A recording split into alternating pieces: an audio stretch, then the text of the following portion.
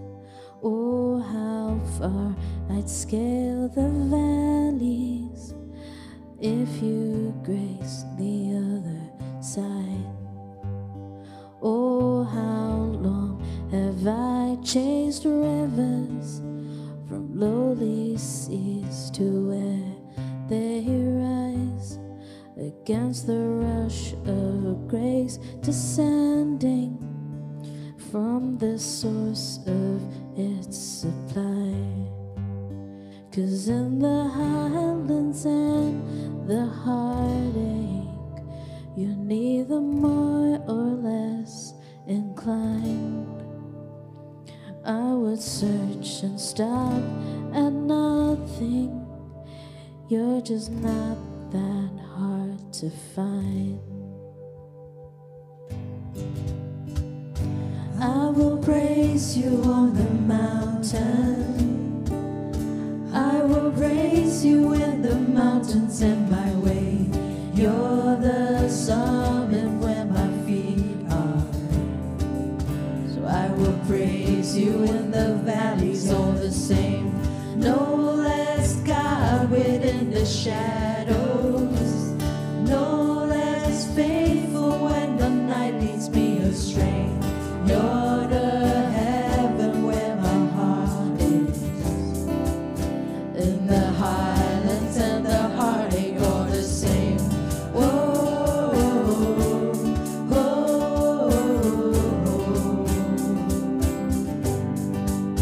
oh, how far beneath your glory does your kindness extend the path from where your feet rest on the sunrise to where you sweep the sinner's past. Oh, how fast would you come running just to shadow me through the night? Trace my steps through all my failures and walk me out the other side. For who could dare ascend the mountain, that valleyed hill called Calvary? But for the one I call Good Shepherd, who like a lamb was slain for me. I will praise you on the mountain. I will praise you when the mountain's in my way. You're the summit where my feet are. So I will praise you when the valley's all the same. No less God within the shadows. No less faithful when the night leads me astray.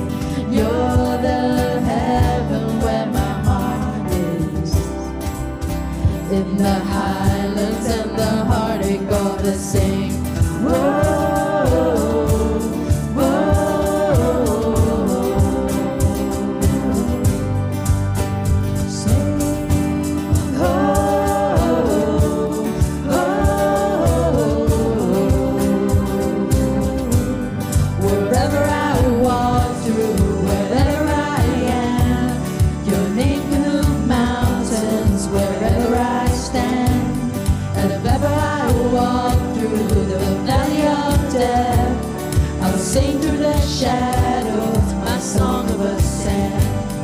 Wherever I walk through, wherever I am, your name could move mountains wherever I stand. And if ever I walk through the valley of death, I'll sing through the shadows, my song of ascent.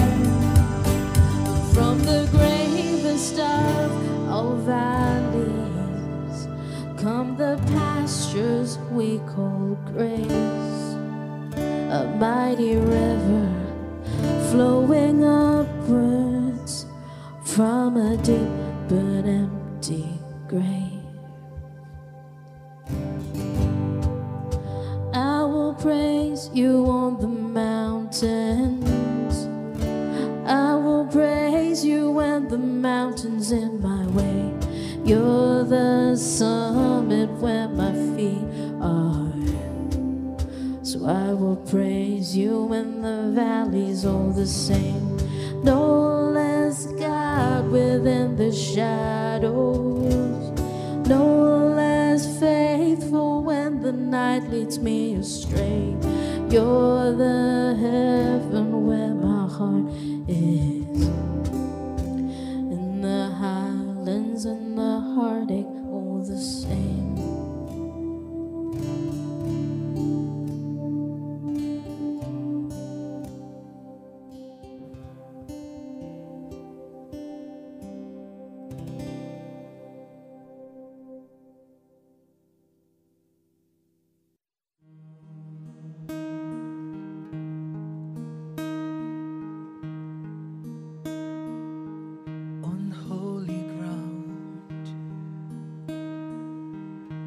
Where we see you, you gave me hope, you made me whole at the cross. Oh, you took my place, you showed me grace at the cross where you died for me. Together, you gave me hope. You gave me hope, you made me whole at the cross.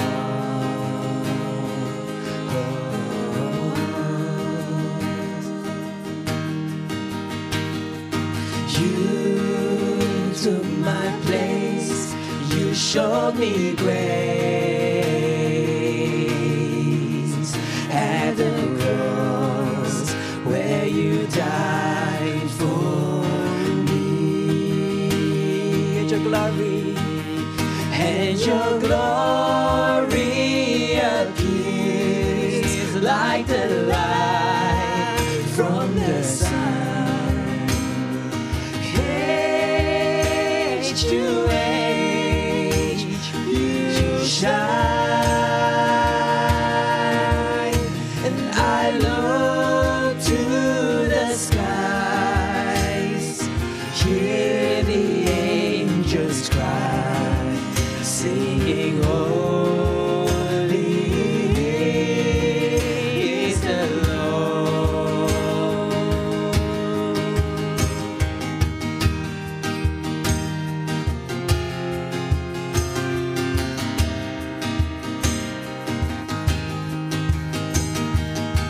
You are here and I can see you.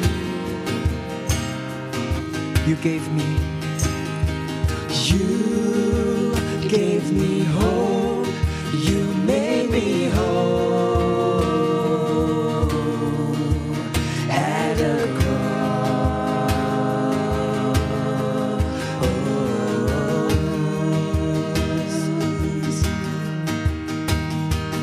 You took my place, you showed me grace at the cross where you died for me.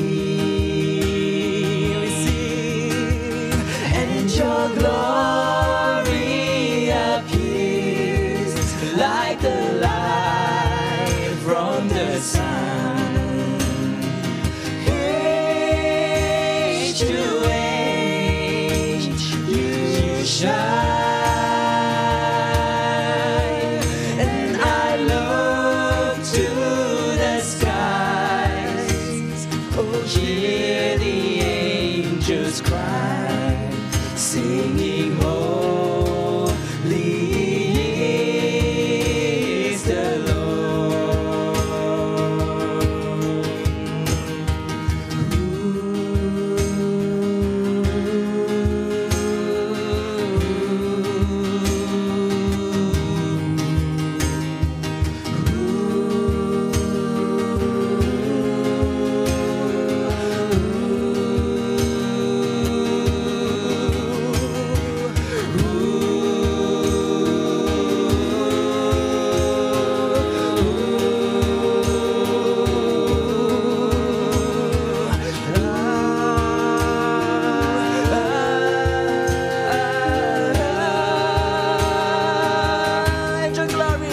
And your glory appears like the light from the sun.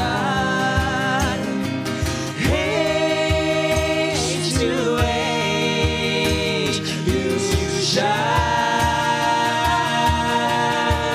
And I look to the skies, hear the angels cry, singing, holy is the Lord.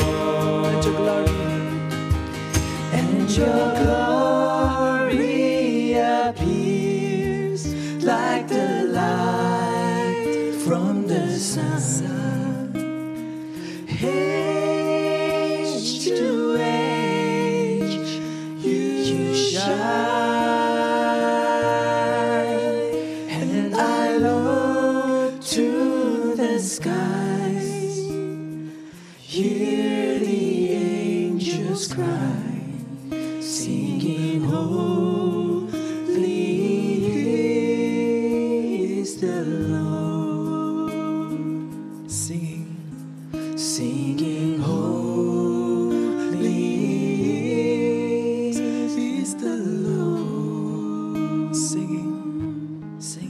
Singing, holy is the Lord.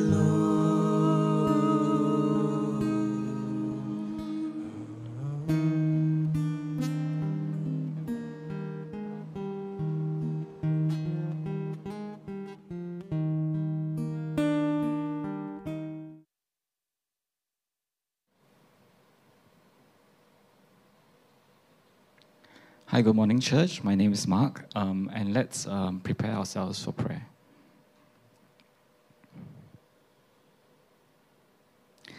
Just take a few moments to rest in wherever you are and to take in the space around you.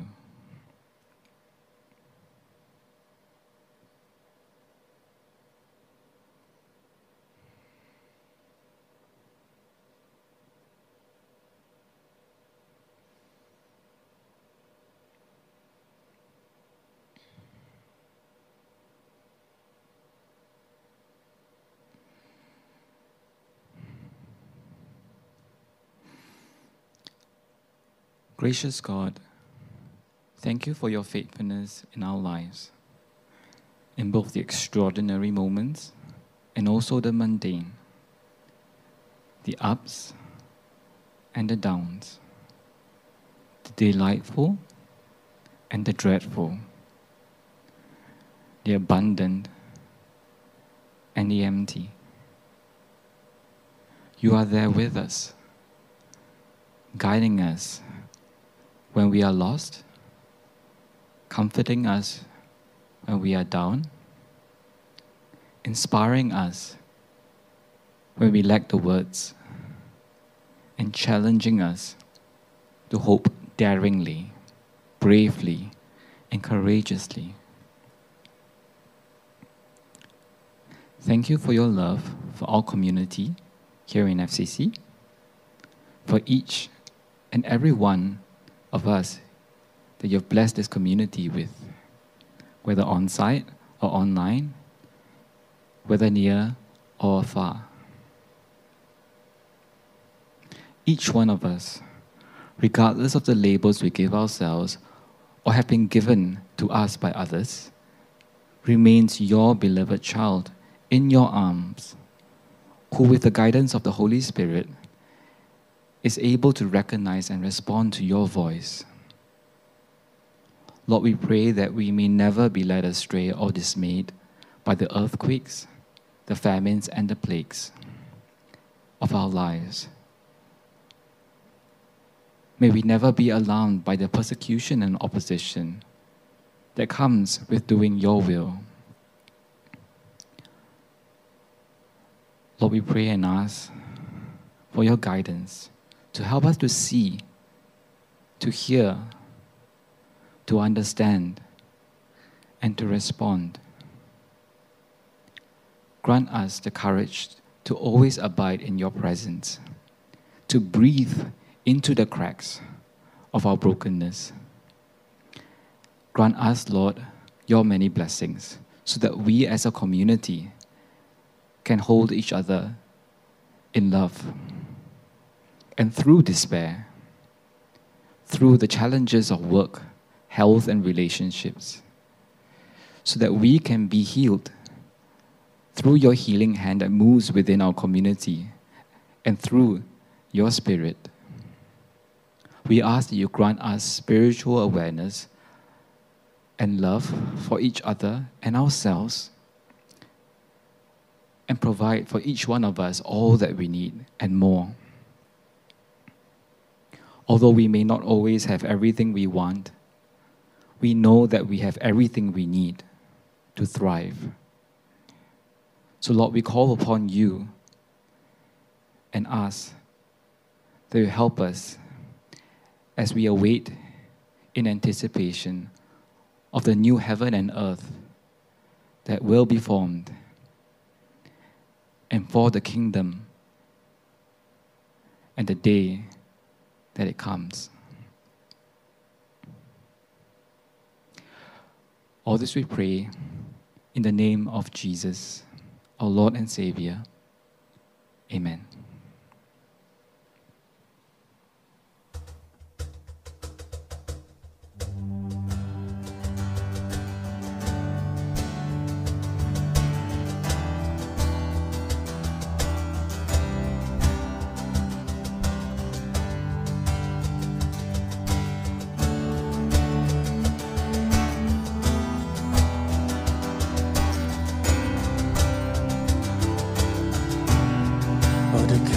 Of the rainbow, all the voices of the wind, every dream that reaches out to find where love begins, every word of every story, every star in every sky, every corner of creations lives to testify.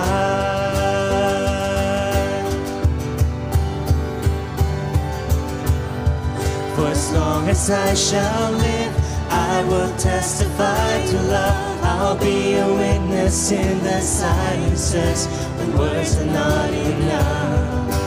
With every breath I take, I'll give thanks to God above. For as long as I shall live, I will testify to love.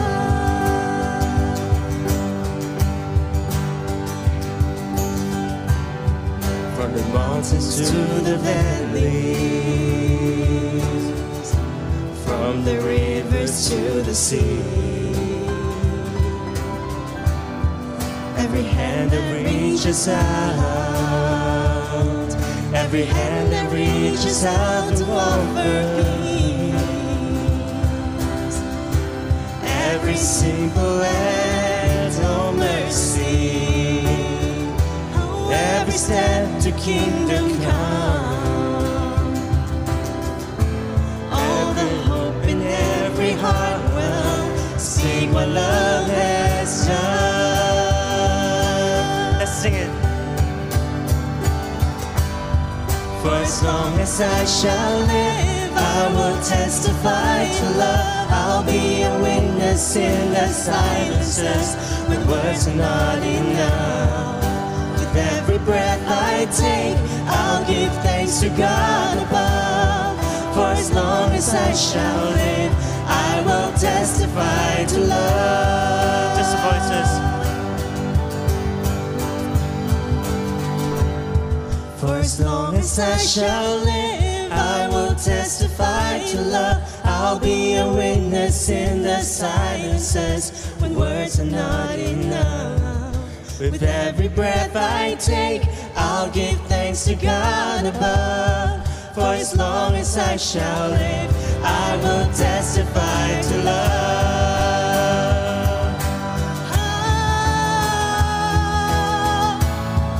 For as long as I shall live, I will testify to love. I'll be a witness in the silences when words are not enough. With every breath I take, I'll give thanks to God above. For as long as I shall live, I will testify to love.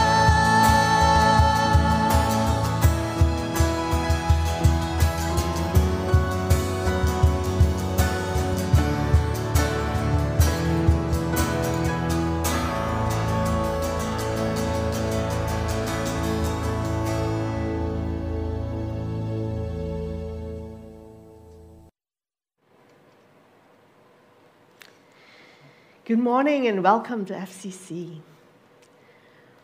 If you're joining us for the first time today, whether online or in person, welcome.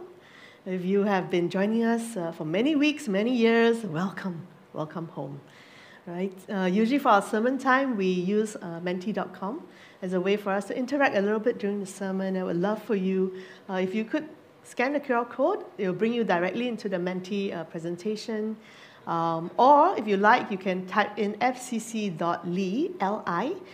We had to change it a little bit for this season, /Menti. It will also take you into the slides for today and the questions that we'll be able to interact on a little bit later on, okay? All right.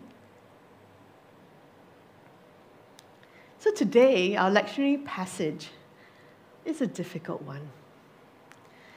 What does it mean to have hope in the midst of catastrophe? Was there ever a time in your life when you felt like your whole world was collapsing? Perhaps you received shocking news of a health condition for yourself or a loved one, or it was the loss of someone very dear to you, either through death or a breakup. Or maybe you were even retrenched from your job suddenly without warning. Whatever that situation was, it certainly felt like a catastrophe to you. Or maybe you are looking at the world right now and it feels like the world is collapsing. The wars, the uprisings, the political tensions between nations, the soaring inflation, the ongoing climate crisis. The world seems to be falling apart, and it can sometimes feel catastrophic. When we are in the midst of catastrophes, it can be very difficult to have hope. Everything around us goes dark, and it feels like we have lost it all. And the question deep in our hearts is, does God understand what I or we are going through? Does God even care? And how can I or we have hope even in the midst of such catastrophe? You know, Jesus talked about an impending catastrophe with his followers days before he died. And he told them what to expect, but more importantly, what they could do when it happens. And this is found in Luke chapter 21. And let me just read it to you. It starts from verse 5, and it says, when some were speaking about the temple, how it was adorned with beautiful stones and gifts dedicated to God, Jesus said, as for these things that you see, the days will come when not one stone will be left upon another. All will be thrown down. And they asked him, Teacher, when will this be? And what will be the sign that this is about to take place? And he said, Beware that you are not led astray. For many will come in my name and say, I am he, and the time is near. Do not go after them. When you hear of wars and insurrections, do not be terrified, for these things must take place first. And the end will not follow immediately.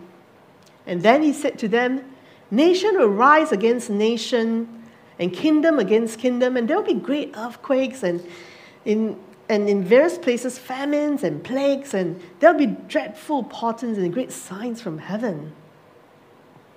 But before all this occurs, even worse news. They will arrest you and persecute you. They will hand you over to synagogues and prisons, and you will be brought before kings and governors because of my name. And this will give you an opportunity to testify. So make up your minds not to prepare your defense in advance, for I will give you words and a wisdom that none of your opponents will be able to withstand or contradict. You will be betrayed, even by parents and siblings, by relatives and friends, and they will put some of you to death. You will be hated by all because of my name. But not a hair of your head will perish. By your endurance, you will gain your souls. What a difficult passage of Scripture, right? This passage is a difficult one, not just to preach on, but also to hear. Jesus was warning his disciples about what was going to happen to them, as well as what was going to happen to the temple in Jerusalem. But what temple was Jesus really referring to? So I wanted to give you some background, okay? If you go to Israel today, and some of you, we went to Israel together as a team from church in 2019, right? Just before the pandemic. So if you go to Israel today, you will most probably visit this site. This is the Dome of the Rock. Right now it's an Islamic shrine located on the Temple Mount in the old city of Jerusalem. And it's said to be sitting on top of the site of the second Jewish temple, which was actually destroyed by the Romans completely in 70 CE. And that's about 40 years after Jesus was crucified. And this second temple was the one that Jesus and the people were talking about here in this passage. Okay? If you visit this area today, you will also see the famous Western Wall. And some of us were there as well, and we took time to pray there as well. Or what some would call the Wailing Wall. And this wall was originally erected as part of the expansion of the Second Temple by Herod the Great. And it is known as the Wailing Wall due to the practice of Jews weeping at the sight over the destruction of the temples. So the temple, the Second Temple, right? So what was the first temple? The first temple was originally built by King Solomon, right? After King David conquered Jerusalem and made it his capital. But this temple was destroyed in 587 BCE by Nebuchadnezzar, the Babylonian king. And after destroying it completely, he deported all the Jews to Babylon. And it took them 70 years of exile in Babylon. All of them, they had to leave Jerusalem, they were moved to Babylon. And after 70 years, the Jews were allowed to return to Jerusalem under an edict issued by King Cyrus of Persia. And so once the Jews returned to Jerusalem, they rejoiced at their homecoming. And they started building the Second Temple, which was at that time quite a modest kind of structure, right, compared to the first temple that had gold and all sorts of things. So many, many years later, King Herod decided to do a massive renovation project under his campaign, Make Judea Great Again. And so he decided he would pour in immense resources, all sorts of money, to refurbish and expand the temple and the surrounding area. And this was all happening during Jesus' time. And the temple was beautiful. It was stunning. It was huge. Some scholars estimate that the outer court itself could hold 400,000 people. That's bigger than some concert venues, right, that we have in the world today. The temple was impressive as a building that honors the God who alone is God should be. And so the people were gathered around. They were admiring the stones and the gifts that had been dedicated to God at the temple when Jesus delivered that horrible news. He said this temple that the people were so awed by would soon be completely destroyed. Standing next to this grand structure that exudes an air of invincibility, Jesus gives an unimaginable response. He says, as for these things that you see, the days will come when not one stone will be left upon another, all will be thrown down. How can that be? The people who heard what Jesus said must have been shocked. How could something so beautiful, so permanent looking, be destroyed so thoroughly? I mean, this wasn't just any building or monument. To the Jews, this was the center of their faith, the sacred place that represented God's presence to them. Why would God allow something like this to happen? Because of what Jesus was foretelling in this passage, this Luke text is known as apocalyptic literature. But the word apocalypse carries many images and meanings to our modern minds, right?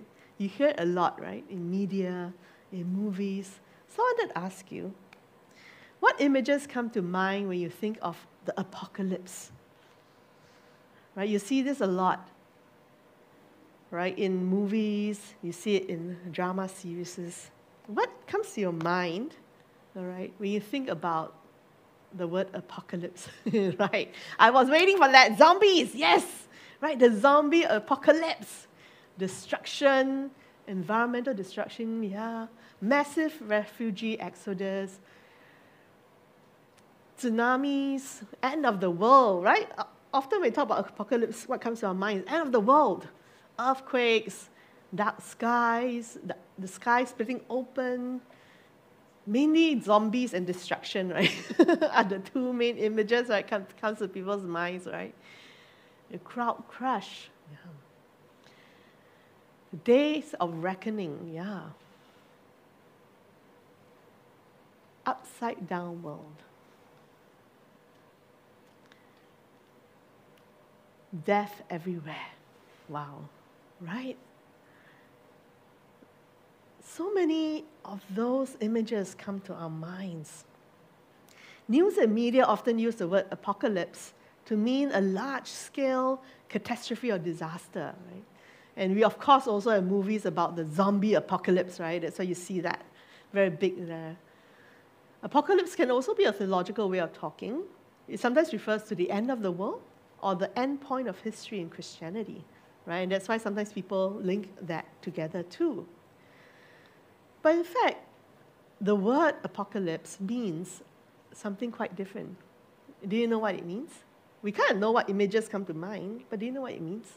Apocalypse actually means an unveiling, a revelation. And that's why the book of Revelation, right? A revelation. And that's what the apocalypse means. It is a disclosure of something secret and hidden. Unveiling. So Debbie Thomas says, to experience an apocalypse is to experience fresh sight, new sight, honest disclosure, accurate revelation. It is to apprehend, to understand, to grasp reality as we've never apprehended it before. So in this sense, what Jesus offers his disciples is an apocalyptic vision. He's actually inviting them to look beyond the grandeur of the temple, to look beyond the superficial, and to put their ultimate hope in God, who they cannot see. Instead of these massive human constructions that we all tend to be so wowed by, right? In fact, just before this passage, we see Jesus observing the rich putting their gifts into the temple treasury in Luke 21, verse 1 to 4. And what he said was he commended the poor widow who put in 2 small copper coins. Remember that? He said, "Truly I tell you, this poor widow has put in more than all of them, for all of them have contributed out of their abundance. But she, out of her poverty, has put in all she had to live on." Jesus sees things differently. He is able to look beyond the material and the superficial and to see one's heart. And therefore, he's inviting us to have different eyes. As for these things that you see, the days will come when all will be thrown down. Instead, Jesus is inviting us to see beyond what is on the surface, beyond what we humans usually find impressive and trustworthy, so we may learn to see and to trust God's heart. As human beings, we want something tangible to hold on to, something that we can see, something that we can touch. But God is spirit, and it takes spiritual senses to see and feel God. And admittedly, that is not always easy, right? And this is one of the reasons why we gather as community. Because Jesus said in John 13:35, "The world will know that you are my disciples when you have love for one another." That's how the world will see. That's how you will know, when you have love for one another. And while it's helpful, of course, to have a place to worship together as a community, Jesus is telling his followers in our passage today that ultimately, the temple that they valued so much, that they revered so much, is only a building that is temporary. But God's Spirit is eternal. And that's what we should be focusing our eyes and our energy on. In the example of the poor widow, Jesus also modeled what it means to see others beyond the superficial and to see their heart. When we are able to see and value beyond the superficial, that is one step towards helping us have hope amidst catastrophe. Do you know that the word Luke uses to describe the utter destruction of the temple, kataluo in Greek, is the same word from which we derive the word catastrophe, destruction. And this is very apt because catastrophe is a term that describes what happens when all that we have put our trust in is utterly destroyed. And so this text is encouraging us to trust in the one who is eternal and cannot be destroyed. So I want to pause here and ask you a reflection question. If you were honest with yourself, and it's okay to be honest here because it's anonymous, nobody will know who put the answer there, right? Who or what do you currently put your trust in? I know Christians will say, "Oh yes, I trust in God." Yeah, okay, I know, I hope so. But if you were truly honest with yourself, who, thank you, thank God. And God should be part of the equation, right? I hope so. But who or what do you currently put your trust in? The Singapore government, fantastic. Myself, I see, yes, money. Oh yeah, absolutely, right? Without money, how are you going to survive, right? My dog, yeah. I have a dog too, I understand. My family, my work, right? So God and myself and money, quite big components there, right? Something that many of us share, right? If we were honest with ourselves. Like my common sense, my achievements in God's providence, in Jesus, in the church, in actions, not words. The East Coast plan. Okay. Sure. In future planning, right? And if you really think about it, what do we put our trust in? And who do we put our trust in? It's usually not just one entity, right? There are just many, many things, and that is fine. You see, there's nothing wrong with trusting ourselves, with trusting our family, our friends, our loved ones. I think we should be able to trust ourselves and the people we care about. It is a good thing. However, the question is, in comparison to how much you trust humans or institutions, or the East Coast Plan, how much do you trust in God? How much do you really trust in God? And is your relationship with God one that is growing in trust over time? Or is it going backwards?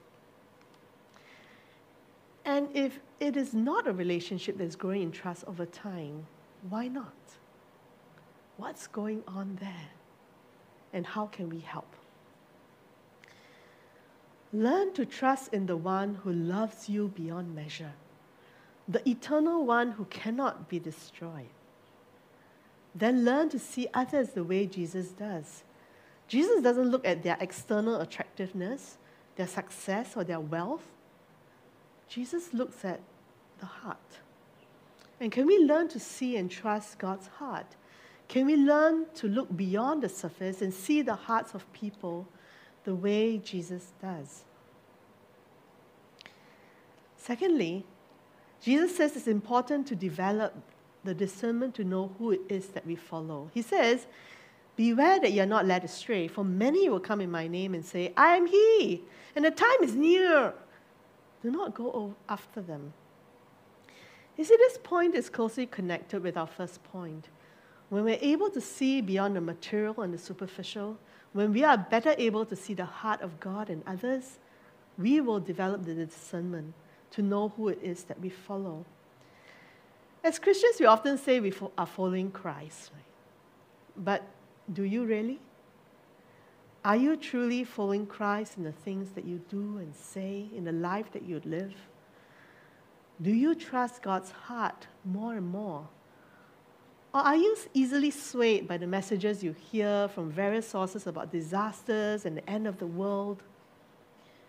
Throughout history, we have had no lack of false prophets who say, the end is near, or we know who the Antichrist is, or the world will end on this specific date.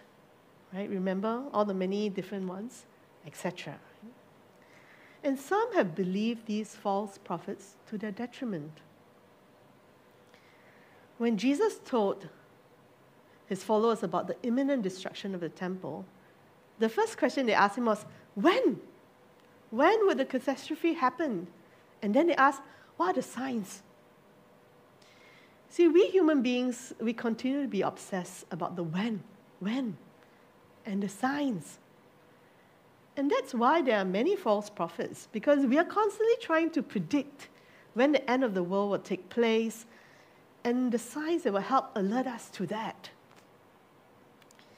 But Jesus doesn't really answer their question of when. Notice, right? Instead, he warns them not to be led astray and to not be afraid when they hear of wars and insurrections. He says, do not be afraid, for these things must take place first, but the end will not follow immediately. We want to know the end times and when it is. But Jesus is essentially saying, knowing when is actually not what's most important. What's most important is knowing what you need to do in the face of catastrophe. Because these things will happen. But how can you have hope even in the midst of catastrophe? So first, we need to see beyond what is on the surface so we can learn to see and trust God's heart. And then we need to learn to look beyond the surface and see the hearts of people the way Jesus does. And once we're able to see, then we're able to develop the discernment to know who it is that we follow. And lastly, the willingness to testify at every opportunity, because Jesus will give us the words and the wisdom we need and the deep assurance that we will not perish. You see, the interesting thing about testifying is that it not only benefits the people who hear us, but I think it helps strengthen our own hearts too, right? when we give voice to, when we articulate who God is in our lives and all that God has done for us, it strengthens our hearts too. You see, our testimony, our witness is important because many in the world can only see the tangible, the temple, the beautiful stones. And that's what draws them. But God needs us to be the eyes and the voice of the gospel. When the world and those who have the loudest voices in it seem to only care about the externals, the impermanent, we are called to have a vision that can perceive God's hand at work, even when things around us seem to be crumbling down. We are called to testify to the hope we have in God. And in times when we question how we will testify or where we will find the words for our witness, Jesus reminds us, don't worry. I will give you words and a wisdom that none of your opponents will be able to withstand or contradict. So we see, we discern, we testify. In order to testify, we need to first be able to see beyond the surface and to trust God's heart. And then we develop the discernment to know the one that we follow. And finally, to testify to who God is and what God has done. The reality is, we will face challenges in this life. And for the disciples, some face betrayal, persecution, and even death. And Jesus certainly didn't mince his words when he was telling them what was going to happen. He said, you will be betrayed, even by parents and siblings, by relatives and friends, and they will put some of you to death. You will be hated by all because of my name. But not a hair of your head will perish. By your endurance, you will gain your souls. And we know that historically that this was true, that many of the early Christians were put to death. And it sounds almost contradictory when Jesus says, they will put some of you to death, and then he says, but not a hair of your head will perish. What does he mean? Physical death does not equal to perishing. Physical death is not the same as perishing. We will all physically die at some point, and that's a fact. But our souls can be very alive, even in the face of death. And that is Jesus' assurance and promise to us. You may be hated, you may be betrayed, you may even face death, but you will not perish. By your endurance, you will gain your souls. Your souls will remain alive till the end of time. Tembi Locke, the author of From Scratch, a memoir about finding love, experiencing loss, and the death of her husband, said this: any conversation about death is really a disguised conversation about living. Any conversation about death is about how we want to live our lives. It's an invitation to talk about how we are living, how we want to live our lives, and what we want to leave behind. Right? Who you are and the impact you have will not perish. What you leave behind will not perish. Your soul will not perish. And that's what Jesus was trying to say. Jesus was trying to tell his disciples how to live with hope, even in the midst of the catastrophic circumstances that they will experience. Not may experience, they will experience. And perhaps for us, we might not experience the same kinds of persecutions and catastrophes like the disciples did. But we will certainly experience our own kinds of catastrophes. And my prayer for you is that you will always find hope amidst catastrophe with God's help. These 3 points may sound like a simplistic formula. And I know that they are not the be-all and end-all of what it means to have hope. I know catastrophes are hard, and that these 3 points will not be enough. But I hope it will at least provide a framework for you to start on when everything around you feels dark and difficult, and you don't even know where to begin. Like the early disciples of Jesus, may we, as the body of Christ, carry hope within us, even in the most difficult circumstances, as we develop eyes to see beyond the superficial, the discernment to know who it is that we follow, and the willingness to always testify of who God is and what God has done. Amen.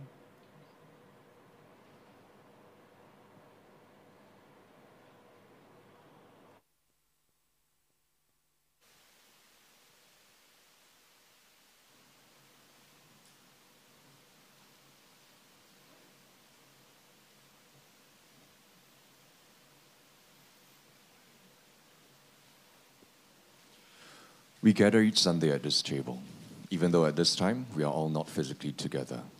The table of God's feast transcends time and space, because God's love transcends all boundaries. So this table recognizes no boundaries. Here at FCC, we celebrate an open table. This means that you do not have to meet any criteria. You do not have to be a member of FCC. You do not even have to be baptized. You only need to recognize that God's grace is sufficient. Together, God of mercy and justice, be with us. We lift our hearts to you, not because we have to, not because we are supposed to, but because it's how we respond to your unconditional love. Because it feels good to know we are loved. As long as there have been people to tell them, our ancestors in faith have shared your stories of mercy. Of how you gave food to the poor, clothes to the naked, and shelter to the lost. As long as there have been people to tell them, our ancestors in faith have shared stories of your justice. Of how you gave freedom to the enslaved, opportunity to the outcast, and peace to the war-torn.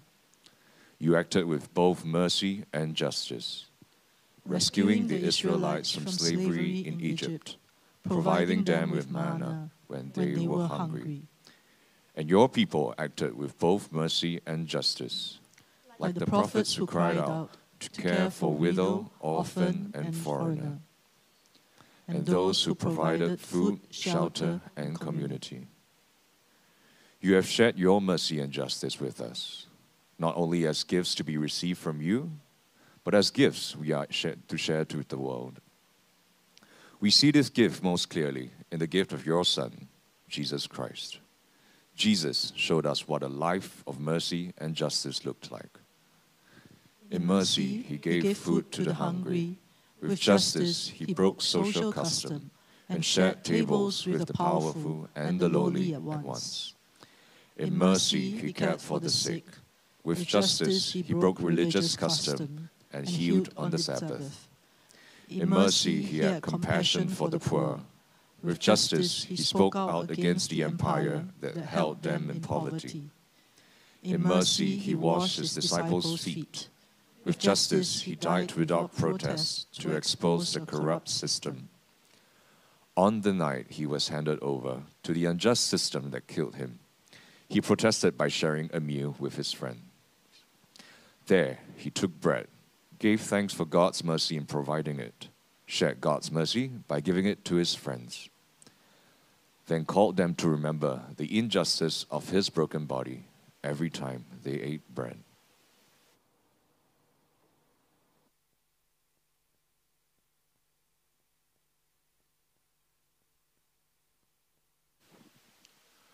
After they ate, he took the cup, gave thanks for God's mercy in providing it, shared God's mercy by giving it to his friends, then called them to remember the injustice of his spilled blood every time they drank wine.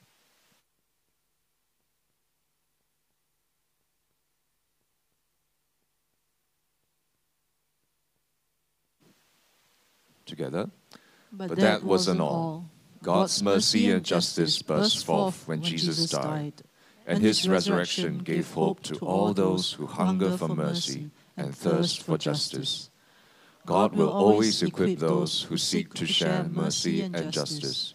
Even death cannot stop God's incredible grace.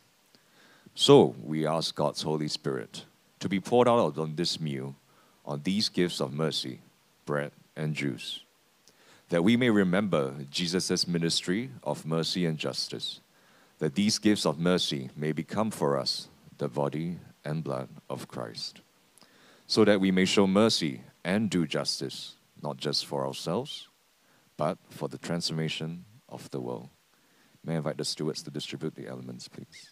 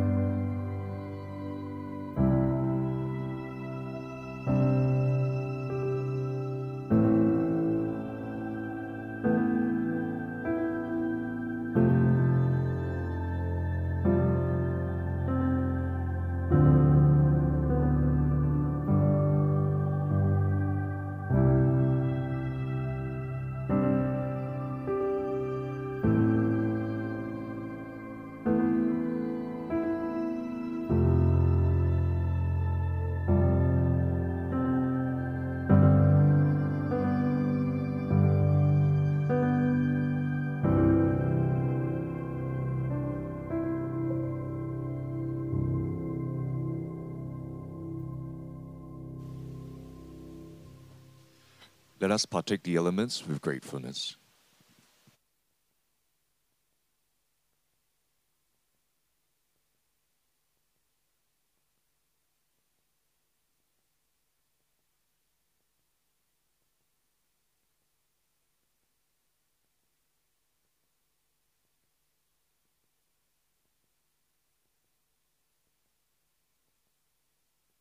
May I invite you to stand if you are willing and able for the prayer of communion.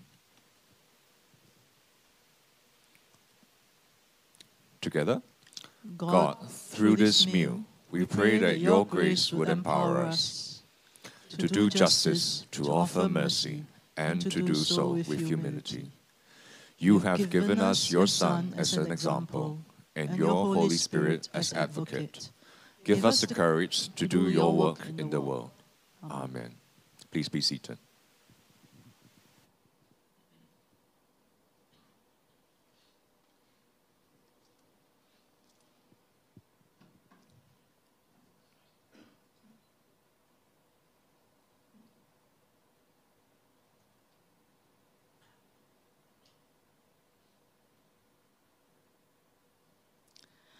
Thank you, Pastor Pauline, for the sermon to challenge us to see, discern, and testify.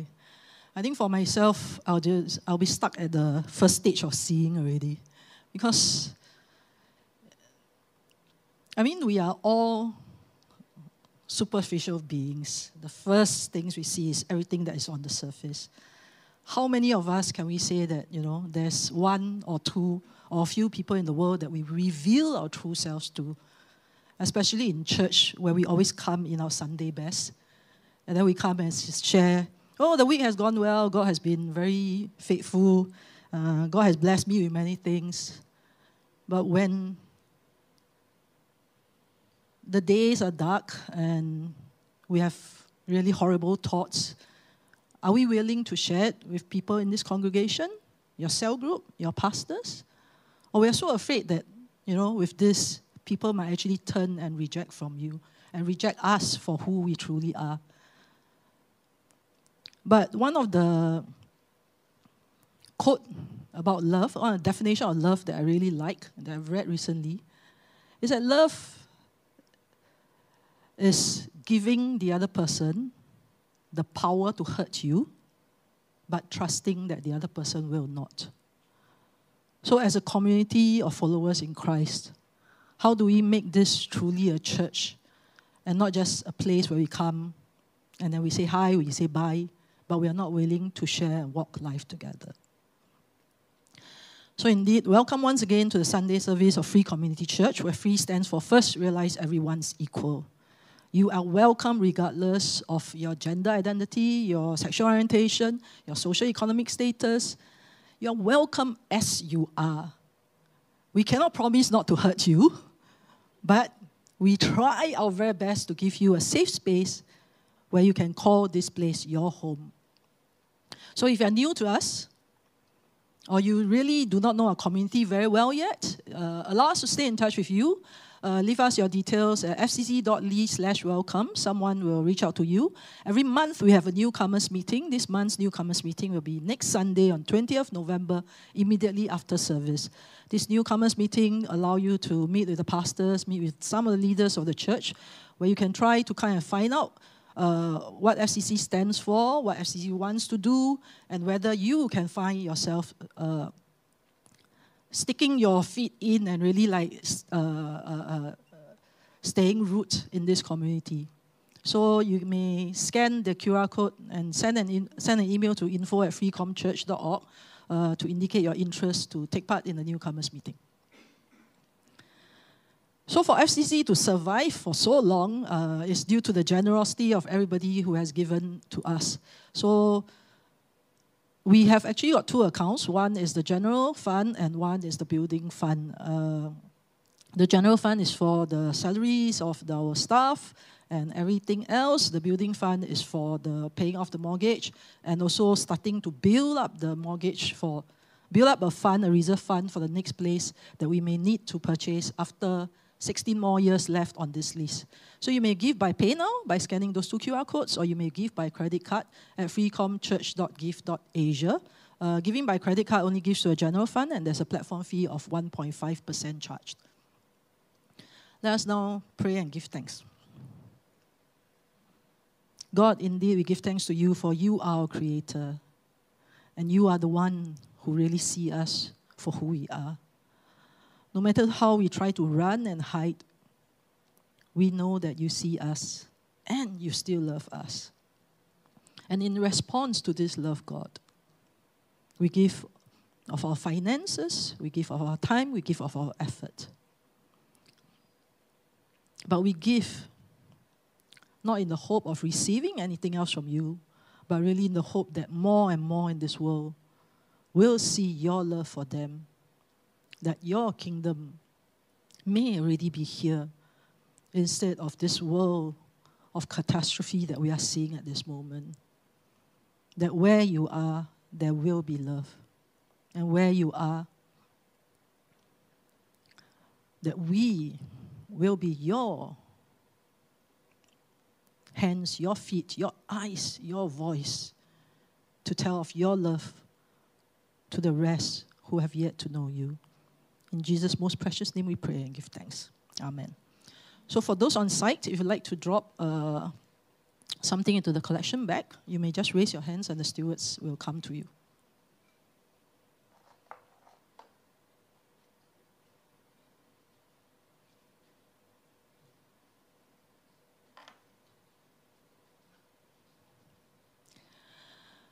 So, the once-a-year annual general meeting of FCC is coming soon. It will be held on 27th November 2022, from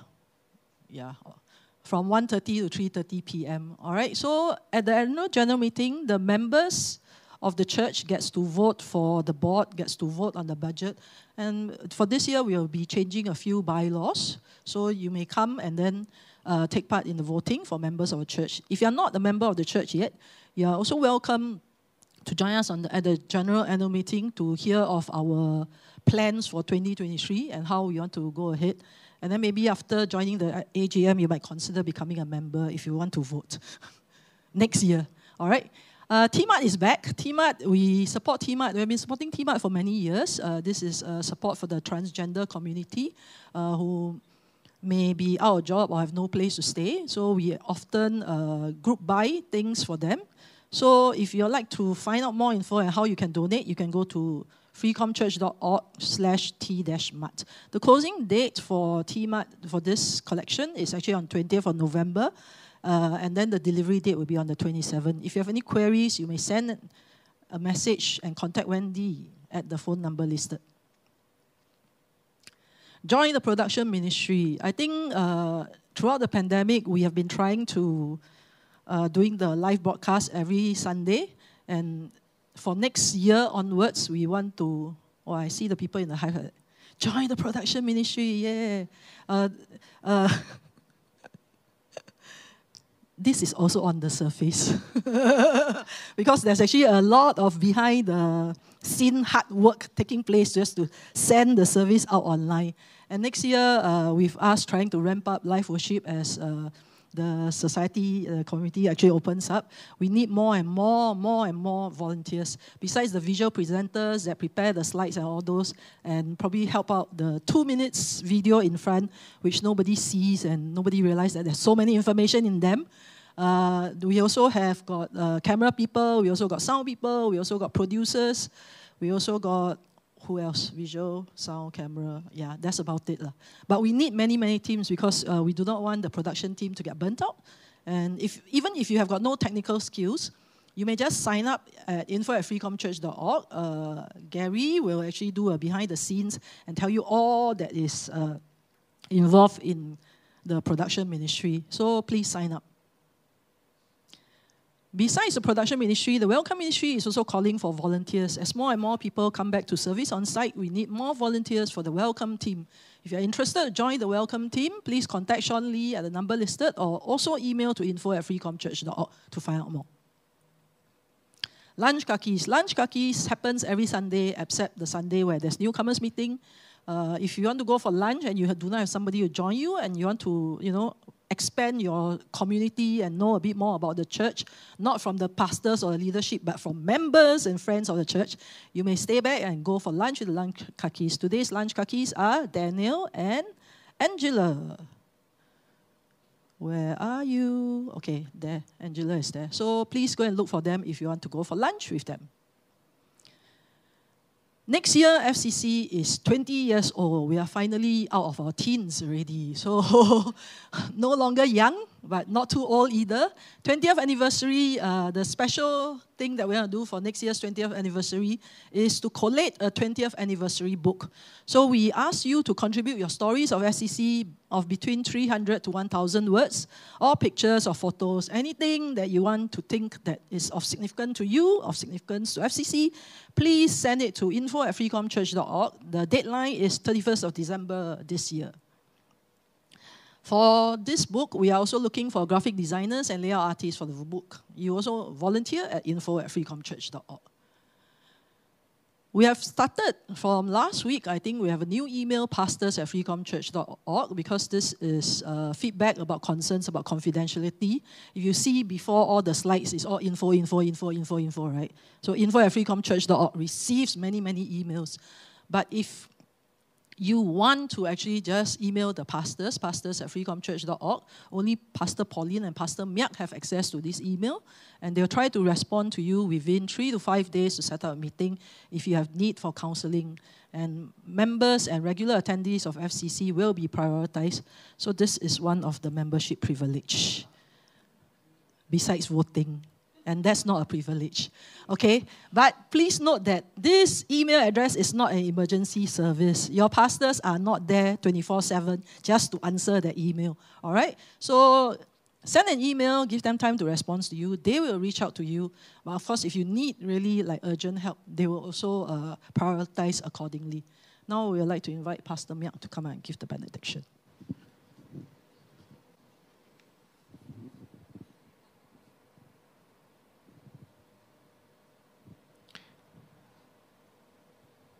May I invite you to rise as you are willing and able in body and in spirit to receive the benediction. So, people of God, in times of darkness, it might be hard to see. It might be hard to have hope.